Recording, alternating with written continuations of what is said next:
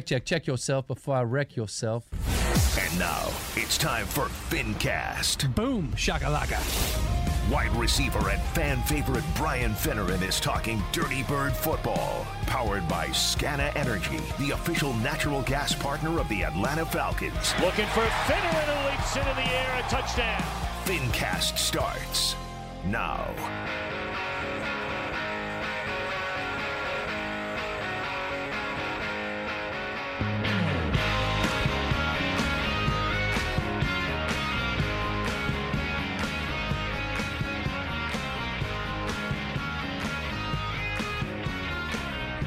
All right, Falcons fans, you are tuned into FinnCast, brought to you by Scana Energy, the natural gas providers of your Atlanta Falcons, and alongside the one and only BFin86, Brian Finneran. What up? I'm Tyler Nelson, and a down week for the Dirty Birds, and we are back to 500. Finn, as we were just talking about off mic, I was at the game, but in a busy suite and everything, so I saw the game, of course, but I didn't, catch the minutia. Like, you don't know that that's Calais Campbell's 100th sack and everything. If you're right. But listen, before we get into it, that's the funny thing about going to these games, especially in a suite with people and entertaining and a few beers here and there, and next thing you don't know what the hell happened on the football field. Yeah. So that's part of the reason why sometimes it's nice to sit at home, especially if to talk about it the very next day on the radio. So as much as I do love going to watch the Falcons play, I haven't been there yet this year. I plan on going to a couple, 3 games to finish off the season. You're going to go to all 3, you think? Is it? We have 4 left, I think. Do we have 4 home games? Yes. I thought we had 3 home games. Anyway, that notwithstanding, one positive note, I guess you could say, is Calais Campbell's 100th sack, which was cool, and then he did the Dirty Bird. He did. That was pretty neat to see him get that. He's been trying hard, and the fashion that he got it was pretty cool, too. He took the tackle or guard, whoever it was, and threw him out the club, and then dove and tackled Sam Howell for the sack, his 100th of his career. And then he goes on to donate $100,000 to each of the cities he played in. I did not hear this. Jacksonville, Baltimore, here, and somewhere else to some schools, a school fantastic. In the area. So just an unbelievable human being and obviously a really good football player for the, 15, 16 years he's been playing in the NFL. Yeah, that's absolutely awesome. I didn't hear about it. $100,000 each? I think so. It's how it read. That's fantastic. Yeah. Man, good for Calais Campbell. That's awesome. But that being the one silver lining, the one shiny note, at least mine, we didn't win. We should have. We very easily could have, should have won that game, and yet let me tell you some numbers, we're back to okay? 500 First downs. I'm not going to tell you which team. So the Washington Commanders came in here and won 24-16. One team had 25 first downs. The other one had 13. You would think it's Commanders. That's right. It is not. One team was 33% on third down. The other team was 20%. Okay? The winning team you would expect? One team ran 79 plays. The other team ran 50. I mean, it all adds up. One team had 400 yards. The other team had under 200 yards. Jesus. Just the whole thing went sideways. The problem is turnovers and turnover differential and punt return. So you give up a big punt return early in the game where the Commanders have to go like 5 yards for a touchdown. Yep. You put your defense in a terrible position. So that one's on special teams. Then you let me ask you a question right there. Obviously, special teams is a different unit than defense. That's correct. However, would you ultimately lump them into the same function? No. I know you do on fantasy football. Right. So DST, defense special teams. That is not the case because you have offensive players and defensive players playing on special teams. And you, a wide receiver, offensive player, played special teams yourself. In both special teams, all 4 core units, that's punt return, kickoff return. Right. Either set the stage for your offense or for your defense. Right. You either pin them down inside the 10 on a deep punt, or you get a big punt return and set your offense up for success. Right. So I would not put them together. There's 3 equal phases in football. Because in this instance, they got the huge punt return and down to like the 10 or the 5 or something like that, and then of course a touchdown off that. So hard to fault our defense there, but it happened. So. 100%. So yeah, no question about it. Totally agree there. And then you had 3 turnovers. So we've lost a turnover battle 8-0 the last 3 games. We've only won 1 of those. Lucky to beat Houston, I think it was. Then you lose to Jacksonville, and then you lose to Washington. So you can't win football games giving up big punt returns and turning the football over. You can do one or the other. You can have like 1 interception and maybe give up a big punt return, or give a big punt return and nothing else. And then your defense is not getting turnovers. You have 0 turnovers forced by your defense in the last 3 weeks as well. So nothing seems to be kind of coexisting together right now. We got to get that moving. I do like the fact that we move the ball up and down the field. And so that's what I was going to come to next was those stats you gave, the Falcons led in all those categories. It was just the turnovers that killed us then. Absolutely. What that means. And there was it wasn't turnovers, it was 3 interceptions specifically. And a couple bad decisions and bad throws. One you cannot do in the red zone, backing up on your back foot, throwing the ball up for grabs in the end zone, and having to get picked off when you're coming down the field. So after a good showing by Desmond Ridder, and he's finally lost a home game now, what do you think of him? What is your current thought? Because it seems to change every week for me. Yeah, I know, and it's going to continue to do that. You got people calling for Taylor Heineke to come in and be the starter now, which is silly at this point in the season. Yeah, I think so too. You've groomed a young quarterback in Desmond Ridder to come in there and be the man all off season. You're giving him 6 weeks and shut him down. Just not how it works. And he's gradually gotten better up until the second half of last week's game against Washington. He looked like he was making strides. He did a nice job against Houston to get that dub, and then he had a nice first half of the game into the third quarter against Washington where he was building and throwing balls and letting it rip and doing different things. And touchdown to Kyle Pitts. Yeah, beautiful throw to Kyle Pitts down in the red zone finally. Yes, it really was. And then I think coaches put him in a bad situation sometimes. I think the pressure got to him because of the play clock, the timeout down there in the red zone before that interception. You're asking young receivers, so this was another problem I had with the coachings. I was going to ask you to come back to that. You said the coaching's put them in bad positions, so tell me more about that. So they're late to the line of scrimmage, so I don't know if they're not getting the play in soon enough from the sideline. There's miscommunication was the word of the week this week, which we haven't seen all year, so let's hope they get that cleaned up. The other thing I didn't like, we have a 6'4" wide receiver in Drake London. We have a 6'6" tight end in Kyle Pitts. We have a 6'3", 6'4" receiver in Mac Hollins. We have these big body tight ends, Jonnu Smith.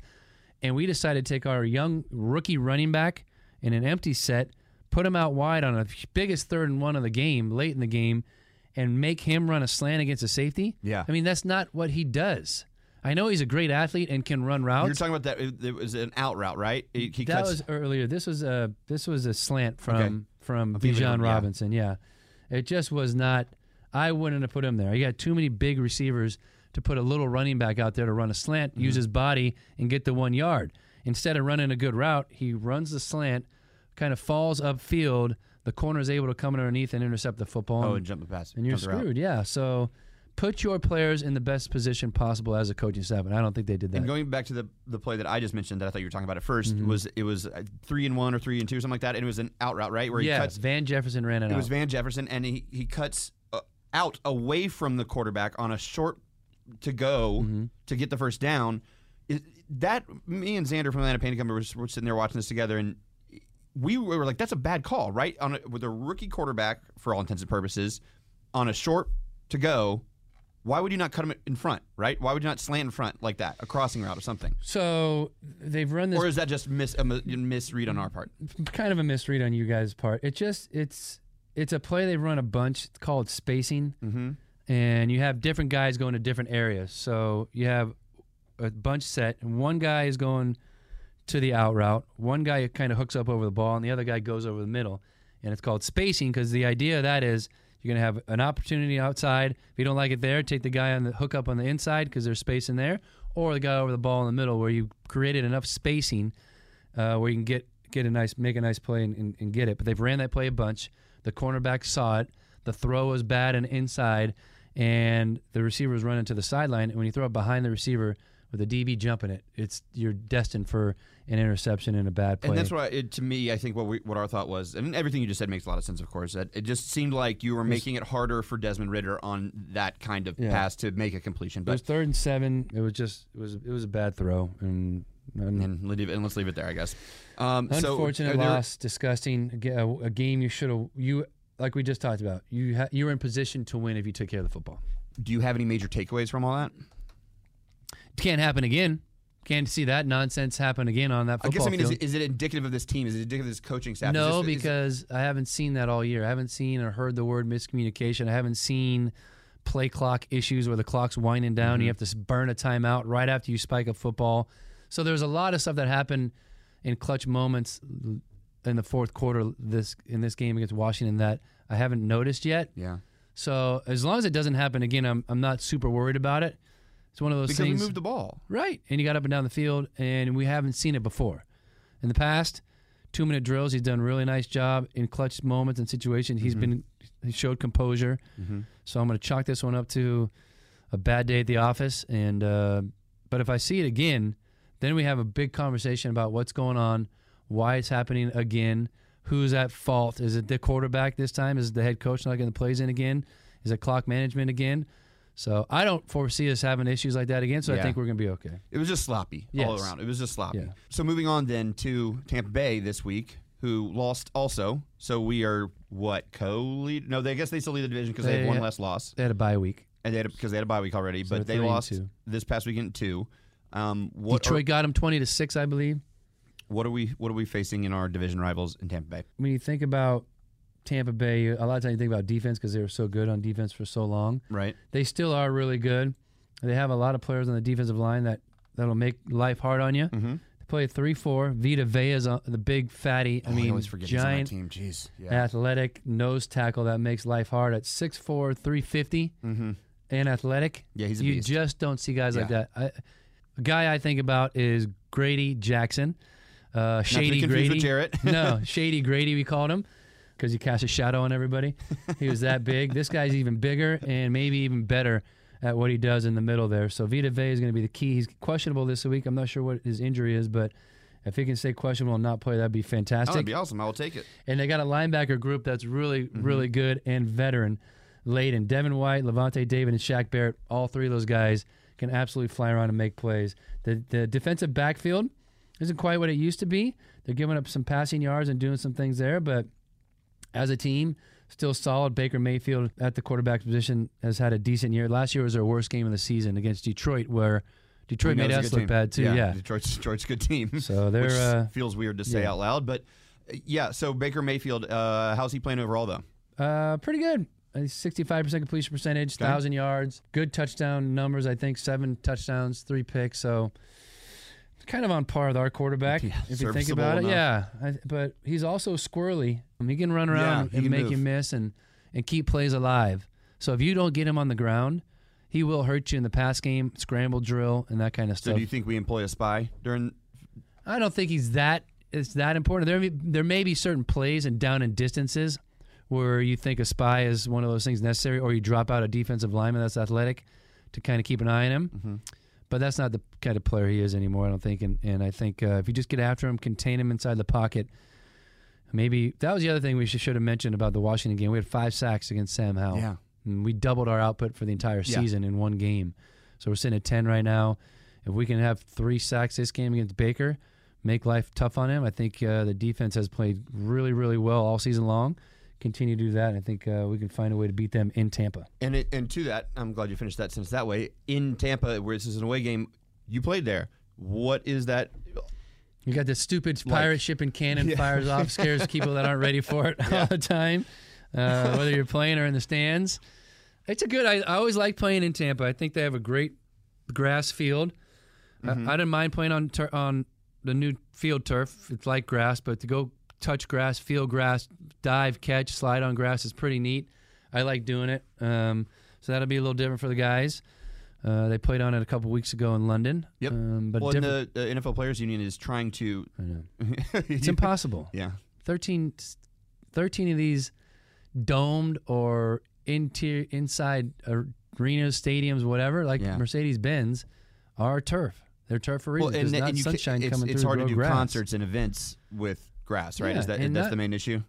That's part of it, but you also, not every building that's built like that is like Arizona, where you can roll a field in and out. Right. We don't have that kind of property or space to do it here. No, you right? cannot do that in downtown in Atlanta. And a lot of places don't either. So I get the idea of it. I understand there's been some concussions on the field turf, maybe a little harder when you fall on it, but the product, the way it's growing, the science behind it, it's really a pretty good deal. And I really don't buy the fact that there's more injuries on it. I think you get hurt when you get hurt. Your body's you're asking your body to do so much, it's going to break it. It seems like a very negligible, like even if there is one or a couple, like that's such a. I'll have to go back and look at the numbers. Somebody just came out with a study on it. And it sounded like they were saying it was pretty obvious that the field turf was a problem, and that's why the NFLPA and some of the guys, the players, are bringing this up as far as trying to get every stadium to have grass. I just don't think it's feasible. It's not. Well, if they want to pay for it, Players Association want to give back some money and pay for it, maybe they'll think about it. Yeah, not likely. Going back to Tampa Bay, though, it's not too intimidating of because it's an open-air stadium, right? So it's not going to be sound enclosed. And yeah, I have never, two places that I played a lot, Carolina and Tampa, never felt intimidating, never felt scary, never felt like the crowd was on top of you. I was never scared or nervous about the crowd noise or anything. I mean, they could be loud, but never one of those. Never where it's a place. Really a factor. No. Well, like Philly, good. Yes. Green Bay's kind of loud, but never like an intimidation factor. Just a handful of places that get super loud. Seattle's the one. In New Orleans. Yeah. Yes. Superdome, New Orleans. Yeah. So, also Mercedes-Benz. Excuse me, it's not the Superdome anymore. It's the Mercedes-Benz Superdome, right? Is it? Yeah, I'm pretty sure it's the Mercedes-Benz also. They just ended their relationship with New Orleans in the Superdome. Okay, good. So it may just call it the Superdome now. Caesars Superdome. They just called Caesars Superdome. So when we got Mercedes-Benz Stadium, I think there was a 1-year carryover maybe where there were Mercedes-Benz did overlap. Okay. That's it. So now it's Caesars. Good. All right, so Mercedes-Benz is ours. Tampa Bay is not an intimidating place to play. Last weekend sucked. What do you think happens this weekend? What do I think happens? Golly. Hope and think are different. Very good, I know. I think we go down there. I think we learn from our mistakes. I think we tighten it up a little bit. I think we continue to play really good defense. I think we get on a little sack roll. Let's get some more sacks, multiple sacks in this game as well. And I think we figure out a way to win. And I don't think it's going to be pretty. Yeah. And I don't think many games we have this year will be very pretty. No. I hope we have a couple explosive plays. We have really not had like that 55, 60-yard bomb go route, even just a catch and run. Catch a 15-yarder and take it to the house. Julio Do Jones something. special, right? That's exactly right. In the running game, my bet not last week on Friday for the locker room on 680 The Fan was Bijan Robinson bet not come out of this game without a touchdown, rushing touchdown. He has 0 rushing touchdowns on the season. 0. And you take him out in the red zone last week too. The whole thing is. So, see, that's one of those things I didn't even catch being at the game. That's ridiculous. You take your biggest weapon, even if he's on the field, you don't give him the ball, the rock. Like, come on, man, put him on the field. I know Tyler Algiers a batting ram, but which I always was going back to Julio Jones was always a problem. He'd take himself out of a game on a big third down. It's like, dude, even if come on. Like news this week, by the way, Julio Jones signs a new deal. With the Eagles, with the Philadelphia Eagles. They put one of their receivers, Quez Watkins, on IR. So they needed some depth in that room, and Julio will go in there as a fourth guy. And the last time he played a full season was 2018. I think he played in 10 games last year for Tampa Bay. Year before that, he played in like 12 for Tennessee, I think. So he is he's an added piece to that offense, and he has a chance to go deep in the postseason with that team too if he can stay healthy. Good for him. Lucky exactly. Julio. I guess it should have had a Super Bowl ring already, but that's a different story. Very true. Son of a bitch. Anyway, all right. So Tampa Bay this weekend, if we win, we go to 4-3, and they go to 3-3. Would put us in lead of the division, which is like saying the tallest midget, I think. Oh, the tallest little person. Thank you very much. Jeez. But I guess wait and see what happens. I'm with you. I think it's like probably going to be. If we win, it's probably going to be messy and grind one out. 24-21 type deal.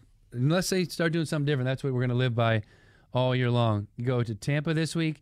The following week, you have Tennessee Titans. So you're on the road for 2 straight weeks. And you need to get and not only for the team and the mojo and everything else, but for this city and for this fan base to want to be back in that Benz versus the Minnesota Vikings in 3 weeks on November 5th to fill that thing up and be loud. You have to win these games. You have to keep us in it. Yes. You have to keep us in relevant. It. Yes. When you get back here, you got to be 4-4 or 5-3. You just cannot be anything else. And I think we're too far into the Arthur Smith tenure to still be making excuses about not being competitive. Like, I get it if we don't have the quarterback exactly the one we want or need. We don't have the next Matt Ryan yet, but we're too far into his regime to be still making excuses about miscommunication. Right. So that'll be the last you hear of that, in my humble opinion. It better be. Yeah, that's right. So from a communication platform, we don't want to hear any more miscommunication. All right, Finn, we'll see what happens, I guess, with the Dirty Birds against Tampa Bay in Tampa Bay this Sunday at 1 o'clock. Hopefully we got better news and more positivity to talk about next week on FinnCast. Rise up.